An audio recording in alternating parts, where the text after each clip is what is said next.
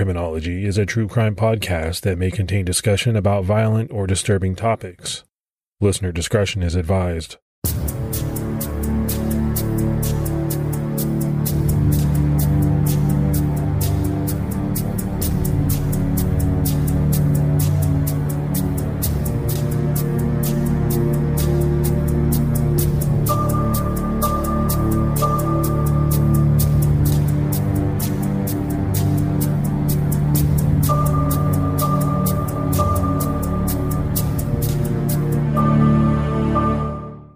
I'd like to welcome everyone to episode 6 of season 4 of Criminology.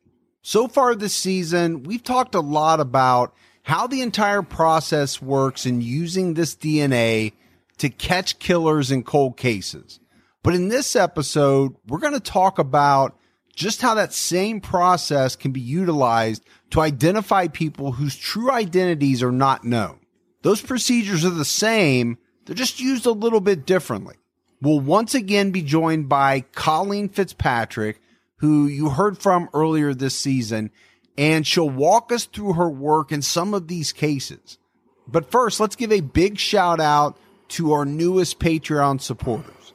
We had Celine Desjardins, Christine Evans, Becca Casper, Monica Cates, and Diane Hansen. So huge shout out for that new support. We appreciate the new support, the people that continue to support us month after month. It really goes a long way towards helping us put out this podcast.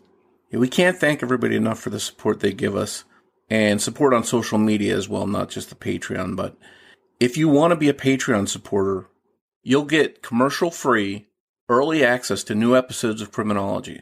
If you'd like to support the show, we'd appreciate it.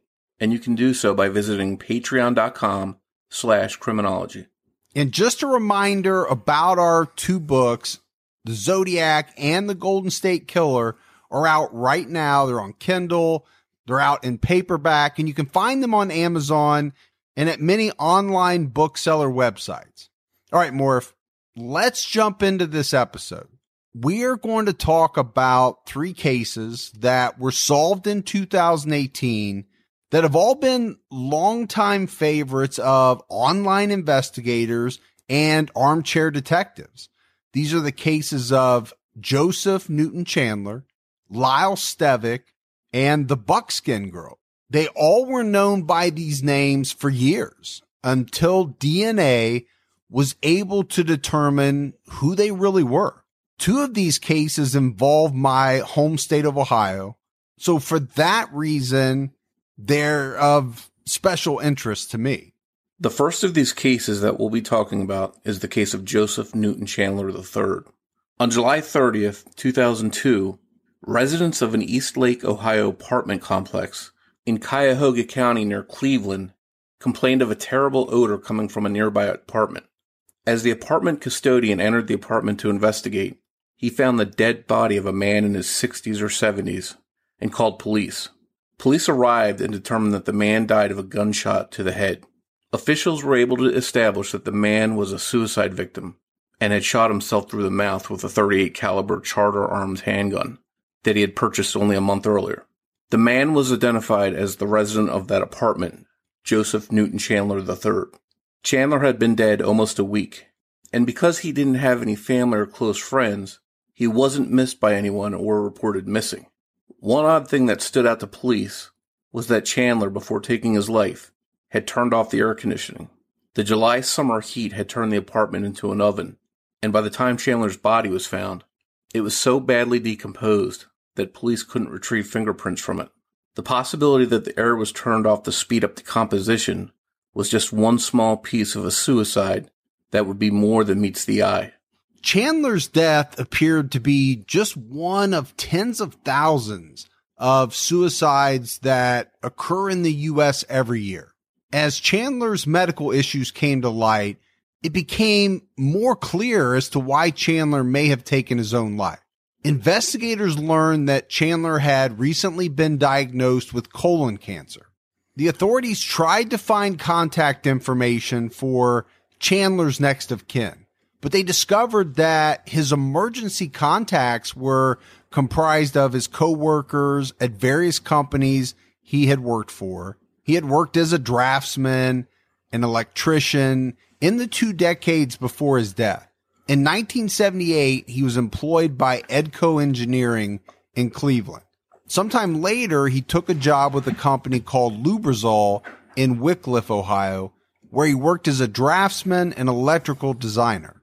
Chandler worked at Lubrizol until 1997 when he was laid off. But because authorities couldn't locate any next of kin, Chandler's remains were cremated. It was discovered that Chandler didn't have many valuables at the time of his death, but he did have $82,000 in a bank account, and authorities were required to determine who his rightful heirs were. So they started talking to co-workers listed as Chandler's emergency contacts. But settling Chandler's estate would prove to be no easy task. It quickly became apparent that none of Chandler's co-workers had known him very well. Most described him as a loner or a hermit that didn't leave his apartment unless it was to go to work or grab a bite to eat. And none of them could direct authorities to any known relatives. Chandler had told at least one co-worker that he had a sister named Mary Wilson in Columbus, Ohio, and investigators were able to identify an address given by Chandler for this sister. The only problem was the address didn't exist, and this would be the first of many red herrings that would dog investigators as they tried to find heirs for Chandler. Additional questioning of Chandler's co-workers revealed that he was considered to be very odd or eccentric. Some described him as being paranoid. They recounted stories of him coming to a company costume party where he just sat quietly the entire night dressed as a gangster, didn't speak to anyone at all. Another witness reported that Chandler had once driven all the way to Maine just to visit a very specific LL Bean store, but turned around and returned to his apartment after not finding an open parking spot. Still, another person recounted for police that Chandler would sit around for hours watching white noise on his TV, essentially watching a blank TV channel with no programming on it. For investigators trying to find Chandler's family, none of this information helped them get any closer, but it did lead them to think that Chandler may very well have been mentally ill. As the authorities continued looking into Chandler's background, it soon became apparent that before he showed up in Ohio in 1978, he didn't seem to have a real background. This led them to explore Chandler's Social Security history, hoping that it might reveal more clues. They discovered that Chandler had applied for and received his Social Security card in September of 1978 in Rapid City, South Dakota. Immediately afterwards, he left the area and headed for Ohio. As investigators looked into the Social Security application, this is where the mystery of Joseph Newton Chandler really deepened. Joseph Newton Chandler had listed his date of birth on the Social Security application as March 11th, 1937. And he had listed his parents as Joseph Chandler II and Ellen Christina Caber Chandler. One other thing that he indicated on his application was that he was born in Buffalo, New York. Using the information from the Social Security application, investigators discovered that the man calling himself Joseph Newton Chandler III was an imposter. The real Joseph Newton Chandler III had died in a car accident on a Sherman, Texas highway in December of 1945 at the age of 8. He was killed alongside his parents, Joseph Newton Chandler II and Ellen Christina Caber Chandler, as they traveled to visit family for the Christmas holiday. Investigators realized that they had a mystery on their hands.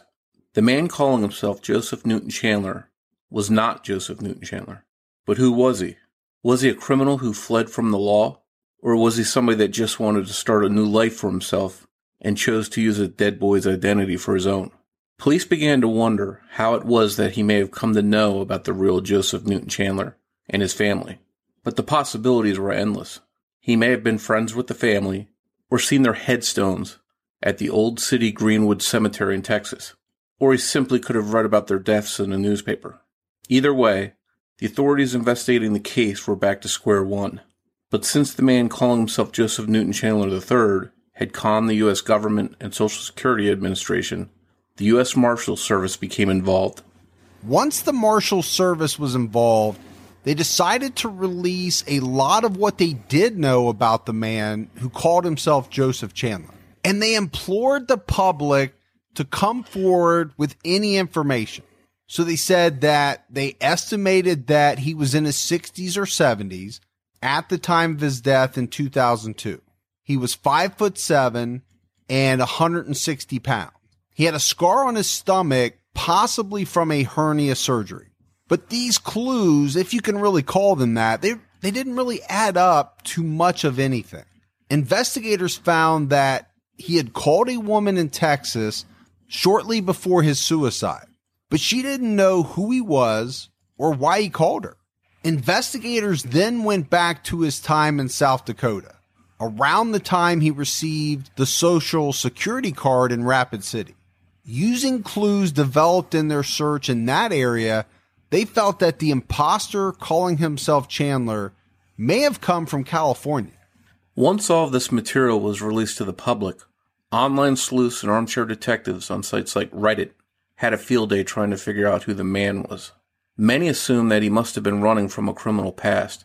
Some people even theorized that he might be the Zodiac Killer, who had created a fake identity for himself to escape capture. But in reality, people were just grabbing at straws. No one knew who the mystery man was, including investigators. But investigators had one card up their sleeve to play. They had some of the man's medical records and began to search through his medical history for anything that might give them DNA.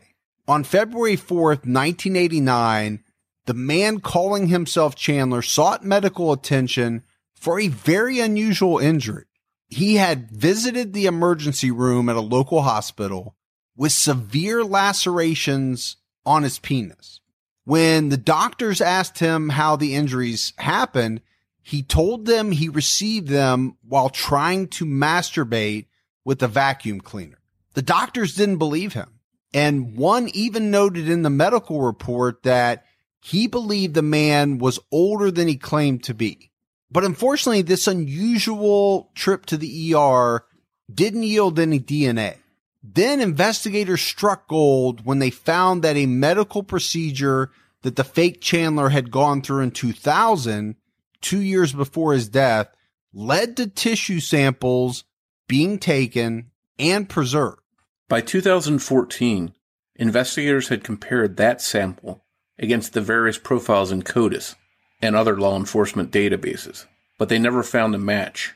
But in 2016, as genetic genealogy was beginning to really advance, the marshals hunting for the true identity of the man calling himself Chandler were ready to take advantage of the latest tools available to them. They enlisted the help of genetic genealogist Colleen Fitzpatrick. Using her skills and the tools at her disposal, which included GEDmatch, Colleen and her team were able to come up with a possible last name for the mystery man, which was Nichols or Nicholas. The marshal first contacted me in 2016 to work on the Y DNA in terms of the genetic genealogy databases. And by that, I mean taking the Y profile that had already been generated by the state lab and comparing it to the genetic genealogy databases that are public databases online using proprietary software we've developed. Out of that came a single match to the name Nicholas. We contacted that Mr. Nicholas. He was very interested in helping us. And he told us he went back, his ancestry went back to an immigrant in colonial Virginia who came in 1720. We were concerned that a family like that is normally well-researched and has quite a number of genealogists that take DNA tests, but we had only come up with one match to that name. So it became a concern that the living Mr. Nicholas might have somewhere in his line a misattributed paternity. That is, on paper, he's related to that immigrant, but genetically, that could have been an adoption or an illegitimacy in the family. So for that reason, we went out and found another descendant of that same immigrant and had him Y-DNA tested, and he came also up with the name of Nicholas. And in the meantime, there was a third genealogist that appeared randomly in the database who also matched under the name Nicholas. So we felt that that family had that integrity. That line, that male line, was intact, and indeed the name associated with that family was Nicholas. We did some genealogy on that, but as you can imagine, that descendant, that immigrant ancestor, has thousands and thousands of descendants, so we could not really advance and see where Mr. X fell into that family at all. Now, Mr. X could have been adopted. We can't say that, but we can say that assuming he was not adopted or he did not experience an illegitimacy or a name change in his male family, his probable last name was Nicholas or a variation of Nicholas. Our investigation in that regard stopped. We could not go any further with that. At that time, though, I made the acquaintance of Margaret Press, and we formed the DNA Doe Project. That was different from Identifinders, under which I was working at the time. And we discussed how we could use genetic genealogy autosomal SNP testing for identifying John Does. This is the kind of testing offered by Ancestry.com, 23andMe, and those companies, but they don't take forensic cases. So we began to develop a workaround, how to circumvent those companies and develop that data without having to go to them. It took several months to figure out how we could go to an independent lab and generate that same data set as if a John Doe had gone and tested with those companies. We still couldn't use their database for comparison, but fortunately there's a website called GEDmatch that is not affiliated with any of the companies, but which accepts data from all of the companies. So at that point, we had our method in place. We were interested in finding a case, a test case to work on. And when I went through my case files, we thought we would contact Marshall Elliott because not only did we already have a probable last name for our guy, but also we felt Marshall Elliott was forward-looking and would understand that it would take the risk of using the new technology to try and solve the case.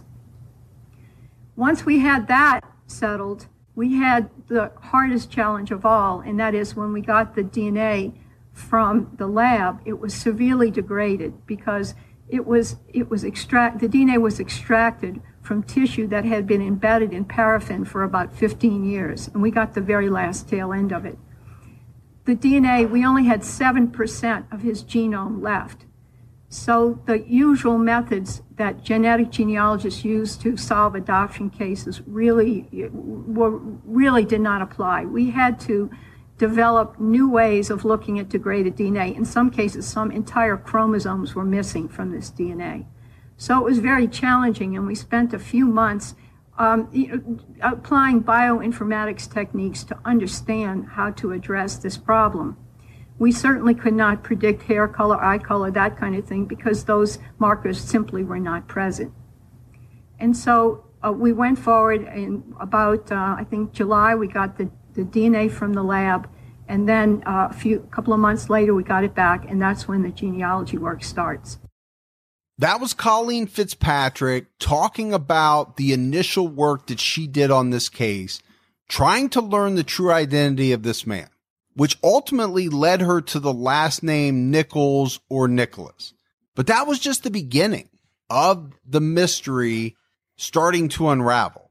By 2018, they were able to finally track down close family of the man who Colleen Fitzpatrick referred to as Mr. X.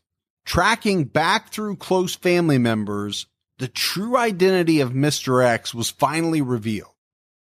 So today we're here to talk about one of Northeast Ohio's biggest mysteries that has now been solved, and that is the true identity of the person known as Joseph Newton Chandler III of Eastlake, Ohio. For those that do not know, Joseph Newton Chandler arrived in Northeast Ohio in 1978 after receiving a Social Security number in September of that year in Rapid City, South Dakota, at the age of 41. Is that, no, you can keep it there, but is that on that border right there? Okay. Joseph Newton Chandler began working at major Cleveland area companies as a draftsman and electronical engineer. He lived in our area from 1978 to his death in 2002.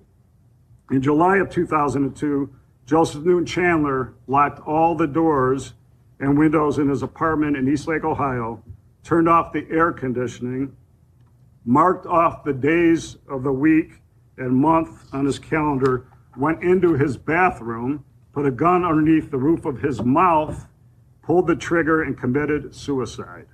It took about a week for Eastlake police to discover the body, which was badly decomposed. No fingerprints were attainable, and the body was eventually cremated. Chandler had left $82,000 in a bank account with no next of kin or family listed. At the time, it appeared as a typical suicide. Co-workers of Chandler described him as a loner, no family or friends, kept to himself, highly intelligent, a builder of various electronic devices. You could see on that board some of the devices that he built. Very bizarre in his behavior, in that he used to leave the area of Eastlake for periods of time, stating they are getting close. Then he would return home days and sometimes weeks later. Co-workers thought he was just odd, isolated, and just an eccentric person.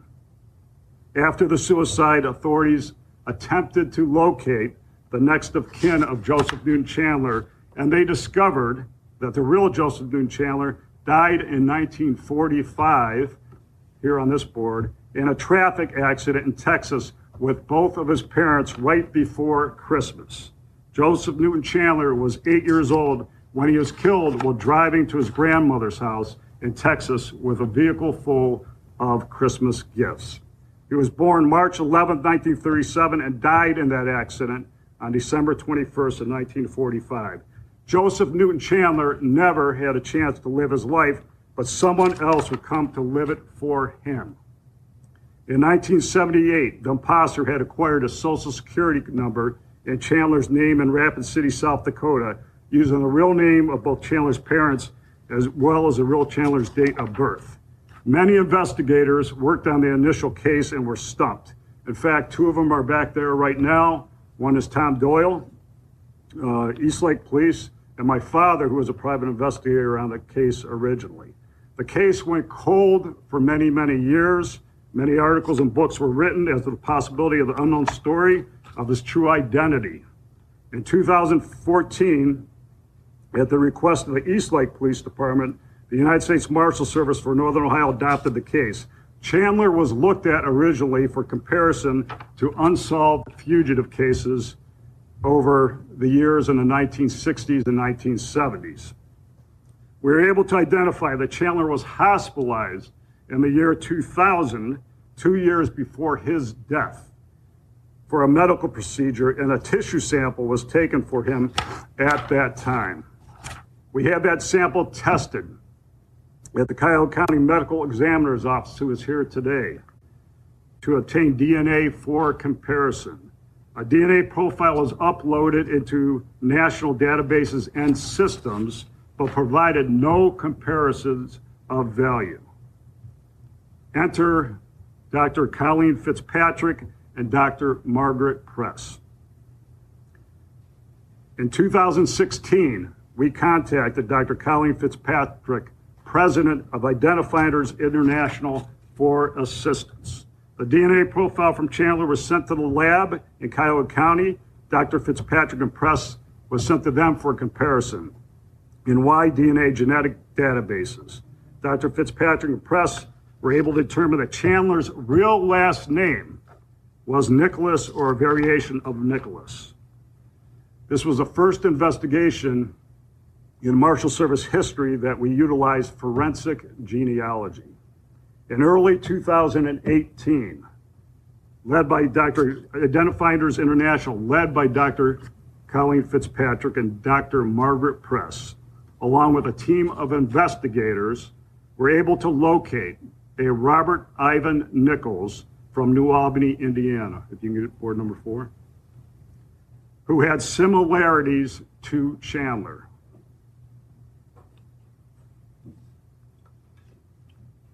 We then began an investigation to find relatives and find other information on Nichols. In March of 2018, the Marshal Service located a son of Nichols who resided in Ohio. We obtained DNA from him, which we then provided to the Cuyahoga County Medical Examiner's Office, who originally had the DNA of Chandler. That DNA sample from the Nichols son positively matched with the DNA of the person calling himself Joseph Newton Chandler III. The son stated to us that his last contact with his father was in 1965 when he received a letter from his father, postmarked from Napa, California. We learned that Nichols was in the United States Navy World War II, originally stationed in San Francisco, and served on the USS Aaron Ward, which was bombed by the Japanese on May 3rd of 1945. Nichols was injured and later received the Purple Heart. Nichols came back from the war and burned his uniforms, according to family members. Can you get board number 5, please? Handwritten letters, postmarks, and documentation that we received shows that Nichols resided in Dearborn, Michigan in 1964, then settled in San Francisco and Richmond, California areas in 1965, and possibly the Los Angeles area. He was reported missing in 1965 by his parents and his family, and numerous attempts by California authorities and Indiana authorities and authorities all over the U.S. failed to locate him and were unsuccessful. You can get the next board, please. Sorry about all the boards. This thing's just really hard to explain at some point. So the family never heard from Nichols again after 1965. Now, the first part of this mystery of who Joseph Newton Chandler is has now been solved. But now we need the public's help to determine the why. There is a reason he went missing in 1965 and assumed the name of a deceased 8-year-old boy in 1978 and went hiding for so many years. There is a reason he never again contacted his family, left $82,000 in a bank account without leaving it to his own son, who resided in our state. Robert Ivan Nichols never wanted to be found throughout his lifetime, even into his death. And someone out there may hold the key as to why. That was U.S. Marshal Pete Elliott breaking the news that the true identity of Joseph Newton Chandler III was actually Robert Ivan Nichols. But you heard the Marshal say that although they know that Robert Ivan Nichols, born September 12, 1926, assumed the identity of Joseph Chandler, who was born in 1937 and died in 1945, they really don't know much else, just that he vanished from California in the mid-1960s. So Nichols was actually a World War II veteran and hero. But sometime after coming home from the war, he changed. And his odd behavior started sometime before he vanished. It almost makes you wonder if Nichols had some sort of PTSD from the war. The marshal also mentioned that Nichols had a son that was entitled to the $82,000 that was in his father's bank account. His son was asked why it was that his father had run off and started a new life. And here's what he had to say.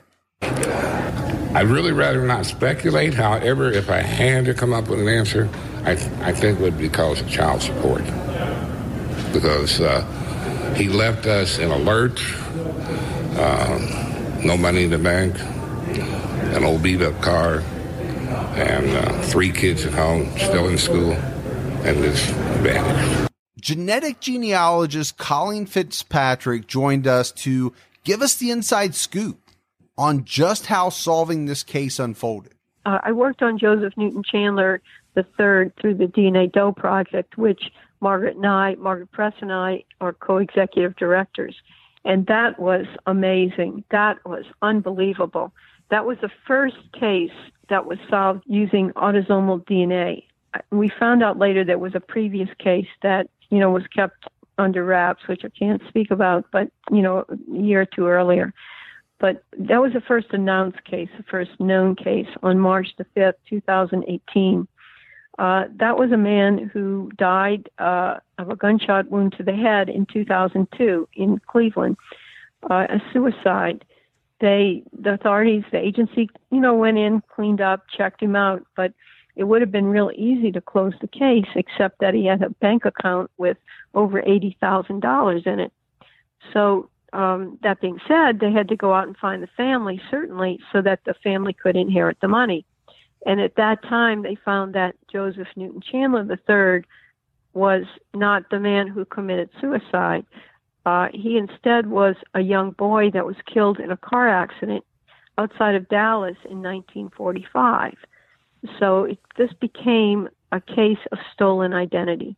The authorities, the U.S. Marshal for Northern Ohio, who was handling it, had no idea who this guy was. He did not have many friends. He left behind very few, pieces of paper. He was a temporary, like permanent contract worker for Lubrizol. He worked as a draftsman, electronic draftsman. He was very good at that. Very quiet. Didn't really talk to people. Didn't go out except to eat.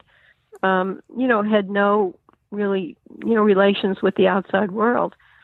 So in going back, they found out he had stolen his identity in 1978 in Rapid City, South Dakota, that somebody had ordered the birth certificate of the real Chandler from Buffalo, New York, had applied for a Social Security number under his name, and Mr. X had then gone to Cleveland, got a place to live and was there ever since.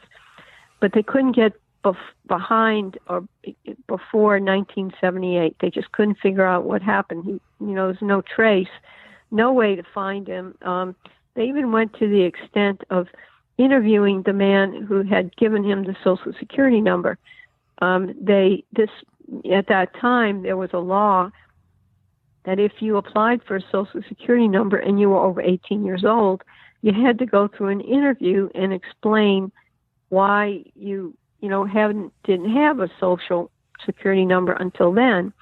So the real Joseph Chandler, being born in 1937, I think, and this was 1978. So, the real Chandler would have been in his 40s. And so the U.S. Marshal went back and interviewed the man that had actually issued that Social Security number, and he couldn't remember anything. It was a very, easy thing. It wasn't a long interview, whatever. It's just nothing. They went back to see who owned the address where he lived, and a couple of people said they recognized him but couldn't remember anything. They had his old phone records with a couple of numbers he had called in Texas, real estate agents, and those people couldn't remember anything about the calls. They did everything they could, and they were going to go through the post office to get, any records of letters, whatever the post office had still available, but it was so deeply archived. My understanding is that they just couldn't access it. So it went nowhere. Nobody could figure it out. The U.S. Marshal hired me in, I think, 2015 or 16 to do the Y DNA. Found out the last name was Nicholas. We thought, let's say that's the name that came up. That Nicholas, the man who was alive and who had posted his DNA in the genealogy websites, he was descended from an early colonial Virginia immigrant. And that family, that immigrant's family, was very prominent in early Virginia. And in fact, Robert Carter Nicholas, the man's son, was the first treasurer of the colony of Virginia. Now that raises a red flag because Mr. Living Nicholas is descended from a prominent Virginia family, and quite usually those families are researched back and forth. That they have a number of descendants, and they found each other, they've fleshed out their genealogies, they have taken the DNA test, they're proving out their various lines. But here we had just one match to the name Nicholas. So there was some concern that Mr. Nicholas had, a non-paternity event, a misattributed paternity somewhere in his male line. So we went out and found a descendant of the original immigrants who had a different son of his. I think it was John Nicholas instead of Robert Carter. And that descendant matched the living Mr. Nicholas that we had already found in the match. So those two lines quite likely were Nicholas lines. And then a third genealogist actually signed up randomly and got in a database, and he came up on the on the list of matches. So we had 3 people descended from that original immigrant who all matched on the Y and whose names were all Nicholas. So at least we had established the integrity on that side of the equation, that in fact that family name was Nicholas. So Mr. X, though, we could say to some degree of certainty his name was Nicholas. But, again, his legal name could have been Fitzpatrick or Morford. We didn't know that. But we could say he matched the Nicholases, and we would keep an eye out, especially for that name. But once we got that far, because the immigrant family was so large with thousands and thousands of descendants, we couldn't go anywhere any further with that. The living Nicholases didn't recognize him, so he could have been, who knows when he could have been connected, even before the family came to America. And as a spoiler alert, in the end, we found out the connection is probably prior to 1700, probably in the mid-1600s. So there was no way of doing any genealogy at that point. That's when Margaret and I, when we were forming DNA Doe, we're trying to find agencies, of all the agencies I had worked with, agencies that were forward-thinking that might want to try autosomal DNA testing as a means of solving their cases. Now, you have to understand, now we all see GEDmatch. It's been in the news. We're all getting used to that. We're learning. We're coming up to speed, so to speak. But back in late 2017, there was a lot of head scratching among the agencies I contacted, not really understanding what I wanted to do. But we finally, this Joseph Newton Chandler was one of the cases we looked at. The U.S. Marshal for Northern Ohio, Pete Elliott, was just great. He said, look, I got nothing to lose. I'm not going anywhere, so go for it. And we did. At the time we, accepted this case, we found out, the DNA we got in was highly degraded. What we do first is whole genome sequencing, which means, we sequence all the DNA, and we convert it to electronic format. And once we have that, we can pick out whatever markers we want. And in this case, we wanted to pick out the Ancestry and 23andMe markers we need to make a kit for GEDmatch. So we picked out the markers for Ancestry and 23andMe from the whole genome that we needed to make a GEDmatch kit and uploaded to GEDmatch. The catch was that this DNA was derived from a tissue sample that had been in paraffin for 14 years. And the DNA we got and sequenced and used for all this was highly degraded.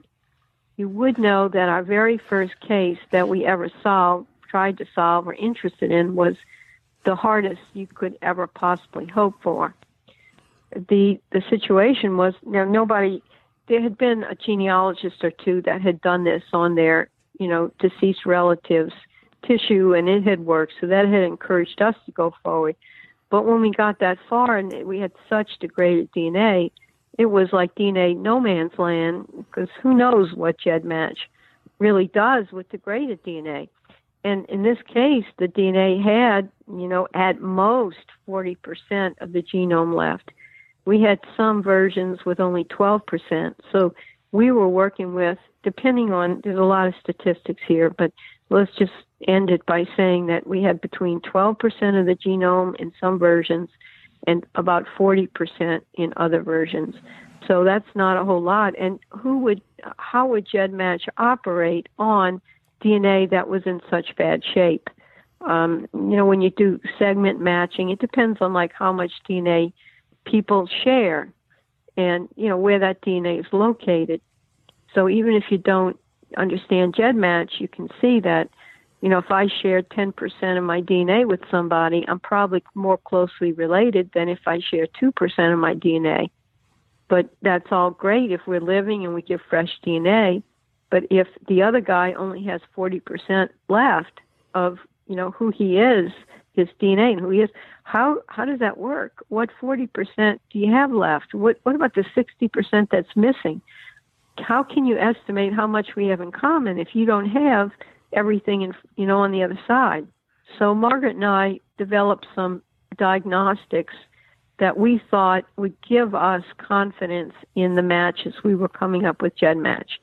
We did a lot of thinking and a lot of work and a lot of came up with some kind of assessment on whether we were really seeing real matches or whether they were ghosts as artifacts of the algorithms that GEDmatch uses. Now, based on that, of course, we took the family trees. We started, fleshing out the family trees. We started connecting the matches we had to each other, hoping we'd find kind of a sweet spot where they all matched him. And what happened, we did this.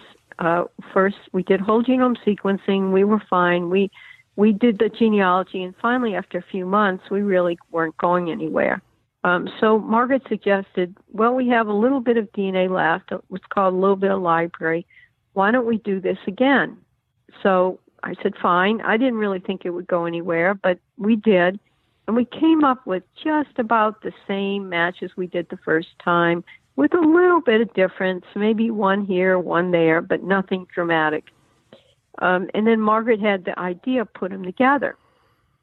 So we did, which meant we doubled the statistics. We had twice as much DNA than we did each of the separate times. And when that happened, we came up with a match that had not been there the first two times, a brand new match close to the top. And this apparently doubling the DNA gave this person just enough statistics, enough of a segment, enough of a match, enough DNA to push her over the cutoff, that of all the matches we were seeing. It lifted her onto the list. Before that, she just, there was no reason, it's hard to explain, but in 5 seconds, but she just wasn't, worth looking at. But then suddenly when you double the DNA, it raises her just above the threshold for interest. Let's put it that way. So what happened with this new woman, we were scratching our heads because we saw, there was a lot of nickels floating around in this big family tree we had done with 15 or 20,000 people, but we had no reason to look at any of the nickels over any of the other nickels, and we didn't have any Nicholas's. But it was interesting because we had some nickels, and there was some of the matches we had originally went through a Silas Nichols. Okay, and when this new match came up, this new match went through Mrs. Silas Nichols. So essentially we had a match to a Mr. and Mrs. Nichols, which meant all of their children matched everybody. And 3 of the sons had already been ruled out because we found where they died. We had death certificates. But one son had been sitting there because we couldn't find his death certificate, and instead of, paying more attention to him than the other 19,999 people in the tree, somebody just went on to something else. But investigating this guy, it turned out, we couldn't believe this, that he had been born in 2627. When he was born, his parents lived in an address at 1823 Center Street in New Albany, Indiana. And one of our volunteers, brilliant volunteer, had noticed that Mr. X, going back to the guy that died in 2002, had signed a rental agreement in 1985, and when he did, he gave a phony sister on that as a reference, and he said that sister lived at 1823 Center Street, I think in Columbus, Ohio. So the 1823 kind of tipped us off. We were, might have hit the jackpot, and in following that through, getting the high school graduation picture, finding everything else, we realized that last son was the man we were looking for. So Margaret and I, were basically up all night doing this, and we had just an amazing call with Pete Elliott, who had really, even that morning, had prayed that he'd solve this case. It was one of those cases that, you just can't let go of, that are just getting to you. And we caught him on the way in to work that morning, and we said, hey, can we talk to you a minute? We got a question or two. Oh, yeah. And we said, well, we solved it. We got it last night. And, the minute we started filling him in, because the minute we had solved it, of course, we know his birth, his marriage, we know his kids, we know, his parents, we know his whole family. We can fill him in on, the background. We even had his high school graduation picture, which freaked the marshal out because he's not a genealogist. He doesn't know how we're coming up with all this. So his comment was to us was, not only did we get in the right ballpark, we even knew what seat he was sitting in, and we even told him who bought that ticket. So we, subsequently we contacted one of the sons, Philip. The marshal actually went to see him, drove 4 hours, and went to go see Philip without announcing his arrival or his visit.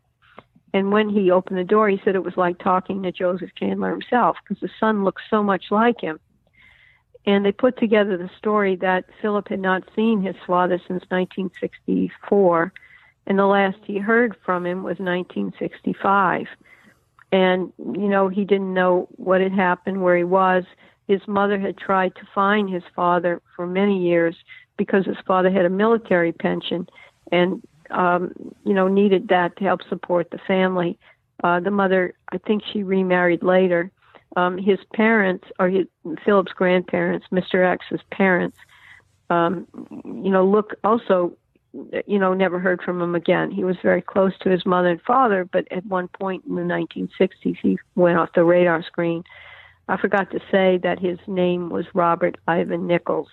And Nichols, it wasn't Nicholas, but it was Nichols, and the connection between Nichols and Nicholas was back in the 1600s. So far, the investigators working on Nichols' case are coming up empty with a lot of the details of his later life. But if there's a mysterious criminal career in his past for Nichols, police have yet to find it. The difference between, a John Doe, which would include Mr. Chandler, because he was a John Doe, and a serial killer, it's not so much on our end, what we do and how we work. It's more likely on the family's end, because you're really walking into, or you're helping with two different situations.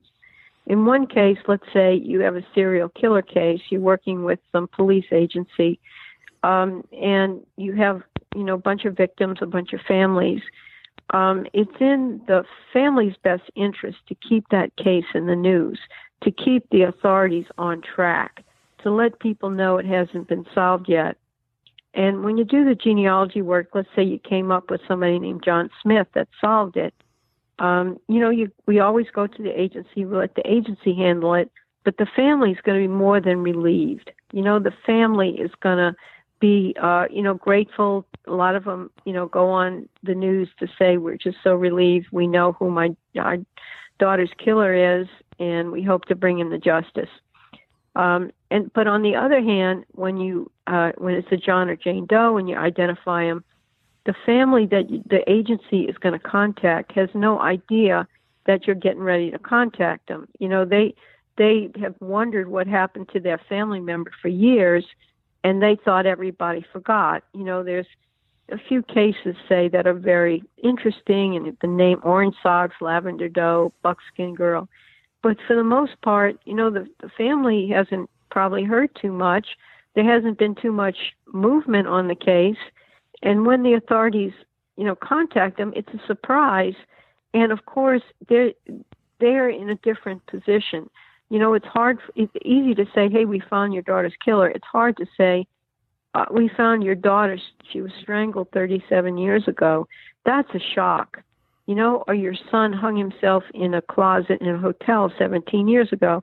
That's a shock. And those people have been hoping their family member would come home. You know, they don't expect the news they died so long ago and they've been unidentified. And those people, need time. They need space. They're not on the news. They don't want to necessarily go in front of the camera and say, hey, I'm so glad they, identified my daughter. She was laying in a ditch 37 years ago. They don't, they need time to cope. And so we have to, doing the two types of cases, you have to be cognizant not of what you're doing, but what you're going to find on the other end. You heard Colleen mention Buckskin Girl, and she also referred to a son hanging himself in a closet 17 years ago, which is the case of a mystery man known as Lyle Stevick. Both of these cases have been very popular among amateur sleuths on sites like Reddit over the years, and the identities of both Buckskin Girl and Lyle Stevick were unknown for two very different reasons. But Colleen Fitzpatrick helped to solve both of those cases. Well, when we solve a case, there's nothing like it. I mean, it's Miller time, to quote, Margaret and I, when we did Chandler that night, and all of our volunteers, the whole group was on fire. We were just so high-fiving each other over the internet, on the phone. There's really nothing like really making it work and bringing satisfaction or bringing information to the family. And I don't want to use the word closure. We use it on our end because we would close a case.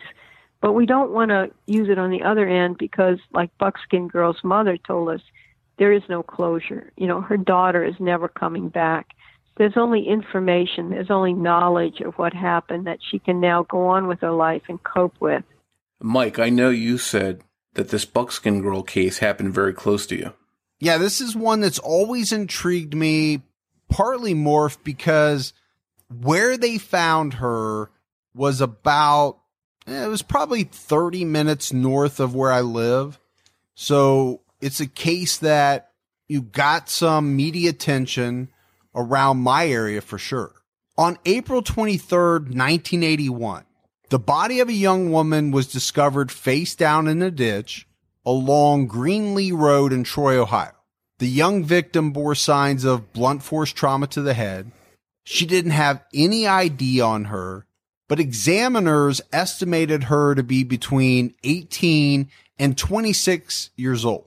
She was white, between 5'4" and 5'6", with brown or reddish brown hair that was parted in the center and pulled back into two braids. She had scars on her arm, wrist, ankle, and chin. The young woman's body was fully clothed, and there didn't seem to be any sign of a sexual assault.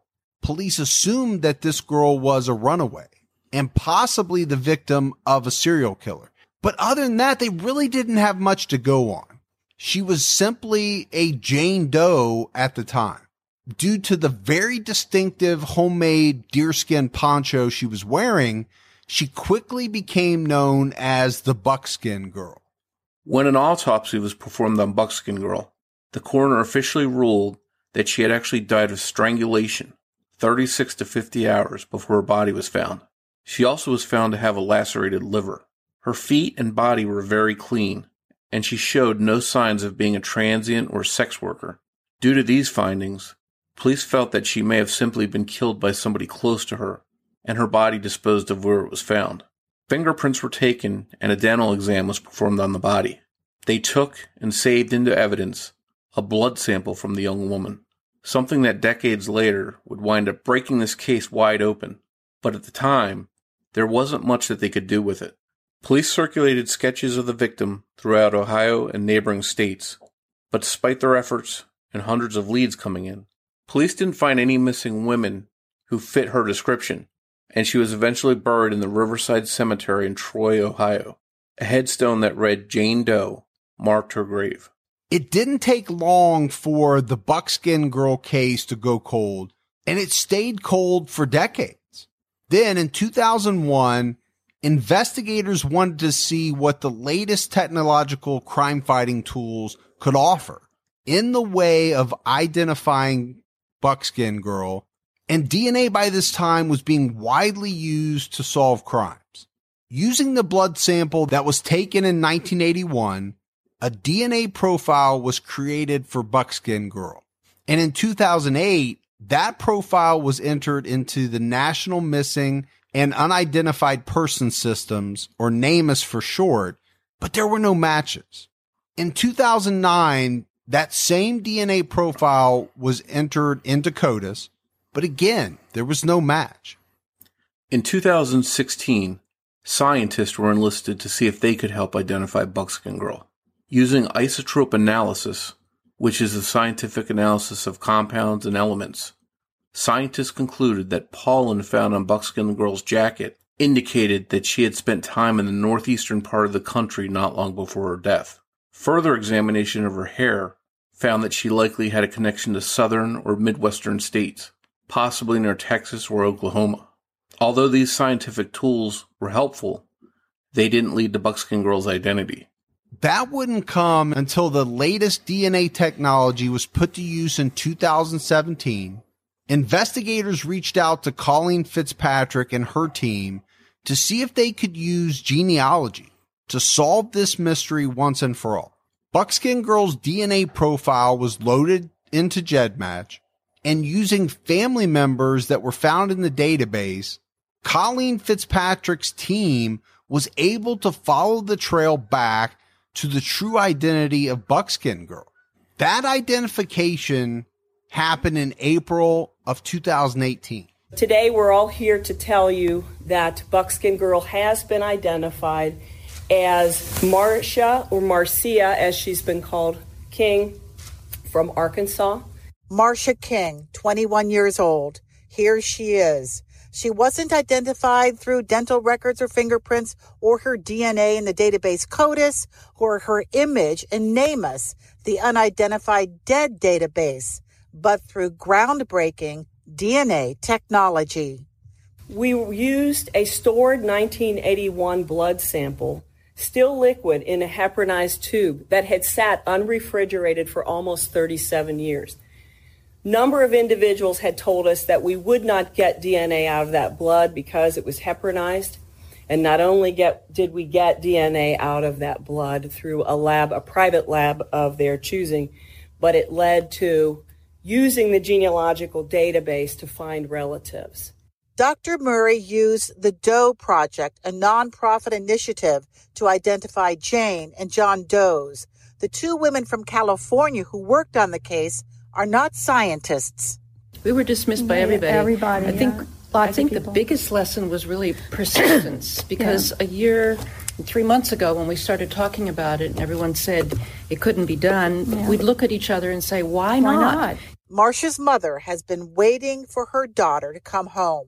Her mother lived in the same house for the last 37 years. She didn't change her phone number. She was hopeful that one day her daughter would return. So we've given her answers, but it's not necessarily the answer she wanted. Marcia, or Marcia Lenore King, had last been seen by her family in 1981. She frequently stayed away from home for stretches at a time, so it wasn't unusual for her to be gone. She was never reported missing by her family, but they always hoped she'd come home. It's sad that her father died just months before learning that his daughter had been identified, but her mother was happy to finally know what happened to her daughter 37 years earlier. In July of 2018, King's family replaced the headstone at her grave with a new one that read, Marcia King. But we have to remember, although it's amazing that the identity of Marcia King is now known, the identity of her killer is not. And since this is a murder case, police are still hunting her killer. They don't know much about what she was doing or who she was with leading up to her murder. They have been able to piece together that in the weeks and months before she was killed, King had spent time in the Pittsburgh, Pennsylvania area, other parts of the Northeast, and also possibly spent time in Kentucky and Texas. It will be interesting to see how this case unfolds and if her killer is identified. While Marsha King was a murder victim that was eventually identified in April 2018 with the help of DNA, GEDmatch, and forensic genealogy, another case that was solved around the same time using these same methods was a case of a suicide victim who went by the name Lyle Stevick. As in the Joseph Newton Chandler case, Lyle Stevick's suicide had people online scrambling to try and identify him. On Friday, September 14th, 2001, a man checked into the Lake Quinault Inn in Amanda Park, Washington, using the name Lyle Stevick. He provided the motel personnel with a home address of 1019 South Progress Avenue, Meridian, Idaho. The motel manager didn't notice much that was unusual about the man. He had come in around the time that buses usually stop outside of the motel to pick up or drop off riders. But it wasn't known for sure how Stevick arrived at the motel. At check-in, Stevick was given the key to room 8. He then walked out of the office and headed towards his room. About an hour later, he returned to the office and complained that there was too much noise in his room from a nearby trailer park. The clerk felt uneasy about the lodger, that something was off about him, but she gave him a different room, room number 5. Later, people would see Stevick acting strangely on the porch in front of his room. The next day, Stevick was witnessed by motel workers and guests walking briskly back and forth along the edge of the highway. This is something that seemed very odd to these witnesses. The next day, on Sunday, September 16th, the maid knocked on the door to room number 5, and Stevick opened it. The maid offered to clean the room, but he declined. He did, however, ask for more towels.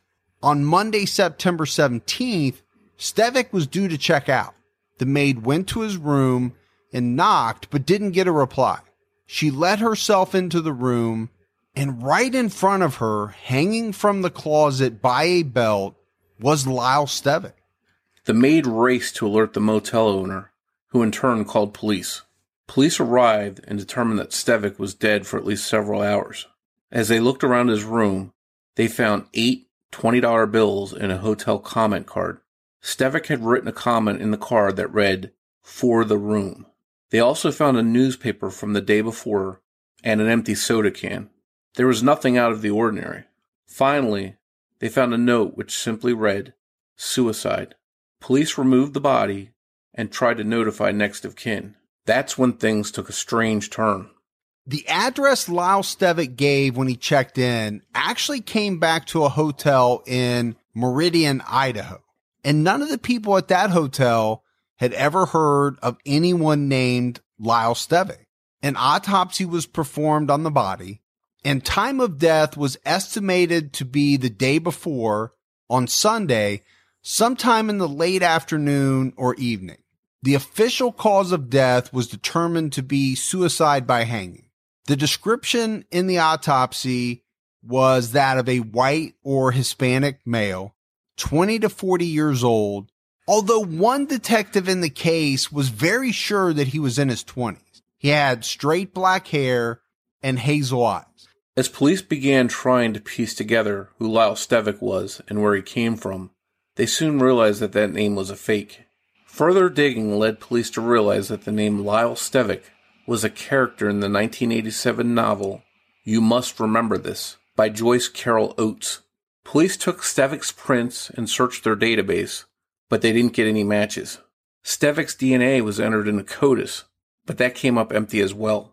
Police were at a loss to identify who Stevick really was, and he was buried in an unmarked grave at the Fernhill Cemetery in Aberdeen, Washington. As amateur sleuths on the internet became aware of this case, people scoured missing person sites, trying to find a missing male that looked like or matched Lyle Stevick. And more, if there are actually pictures out on the internet of Lyle Stevick hanging from that belt. They're not for the faint of heart, but they're out there. And there were all kinds of theories that made the rounds on the internet. One popular theory was that Stevic was a 9/11 hijacker that had backed out of the attacks and then taken his own life. But none of these theories really carried any weight. And this case seemed destined to go down as an unidentified suicide. In early 2018, Colleen Fitzpatrick and DNA Doe Project investigators worked with Grays Harbor, Washington police to have Stevic's DNA samples sent to a lab for genome sequencing. They compared the man's genetic information with a website containing information from people who had undergone genetic testing. According to his DNA profile, the John Doe was likely at least 1/4 Native American and 1/4 Spanish or Hispanic. His closest DNA matches were clustered mostly in northern New Mexico, with some in Idaho. Volunteers with the DNA Doe Project spent hundreds of hours sorting through and looking up Stevic's potential DNA matches, eventually tracing the man's relatives to California. This eventually led to an identification. Lyle Stevic was a 25-year-old man from Alameda County, California. Out of respect for his family's wishes, his identity was not released. And as powerful a tool as genetic genealogy was in solving this case, we'll likely never know why the man calling himself Lyle Stevic chose to take his own life. But I think we've seen in this episode that the technology solving crimes in 2018 isn't just used to catch and ID killers. It also helps to give names to people that couldn't be or tried to avoid being identified. In episode 7, we'll be discussing additional cases, including that of 22-year-old Holly Cassano, who was brutally murdered in her Illinois home in 2009, and how a cigarette butt helped to bring down a killer after almost a decade of freedom. If you like the show, please take a minute, if you haven't already, go out, give us a 5-star rating. That goes a long way towards helping other people find the show. And if you'd like to find us on social media, you can find us on Twitter with the handle @CriminologyPod, or you can find us on Facebook by searching for Criminology Podcast. We also have a discussion group, which is called Criminology Podcast Discussion and Fans. As we leave you, we hope you'll check out this preview for our friend Javier's podcast, Pretend Radio. We think you'll love his show. It's very original and groundbreaking. I'm Javier with Pretend Radio, and this season, I'm embedding myself in a cult. Throw him to the ground and get his devils out! Forgive us, Jesus! Forgive us, Jesus! Families will turn on each other. Let me make it really clear. I am Jamie's mother, but what he says is lies. Babies will be ripped away from their parents. It's hurtful to see them and know that their lives could have been much different in a home outside of there. We're not letting go of God's will with each other. That's right. And the powerful, well, they'll be held accountable. As a district attorney, it's probably better for me not to comment. And why is that? Why is that? Survivors are not holding back, and the church is not backing down. Many in the media have tried to get in front of the accused cult leader Jane Whaley and have failed. We have asked you to leave. But somehow, I got in. How are you, sir? Yeah, I'm here to speak with Jane Whaley. She invited me to service today. Yeah. This season, we're going deeper into the Word of Faith Fellowship than ever before. This story is on a collision course, and it's not going to end well. Why would anybody want to harm him? Sometimes we hurt other people by hurting people they love. Pretend Radio, Season 3, The Prophet. What's the matter with us? We're not going to burn God's will! That's right.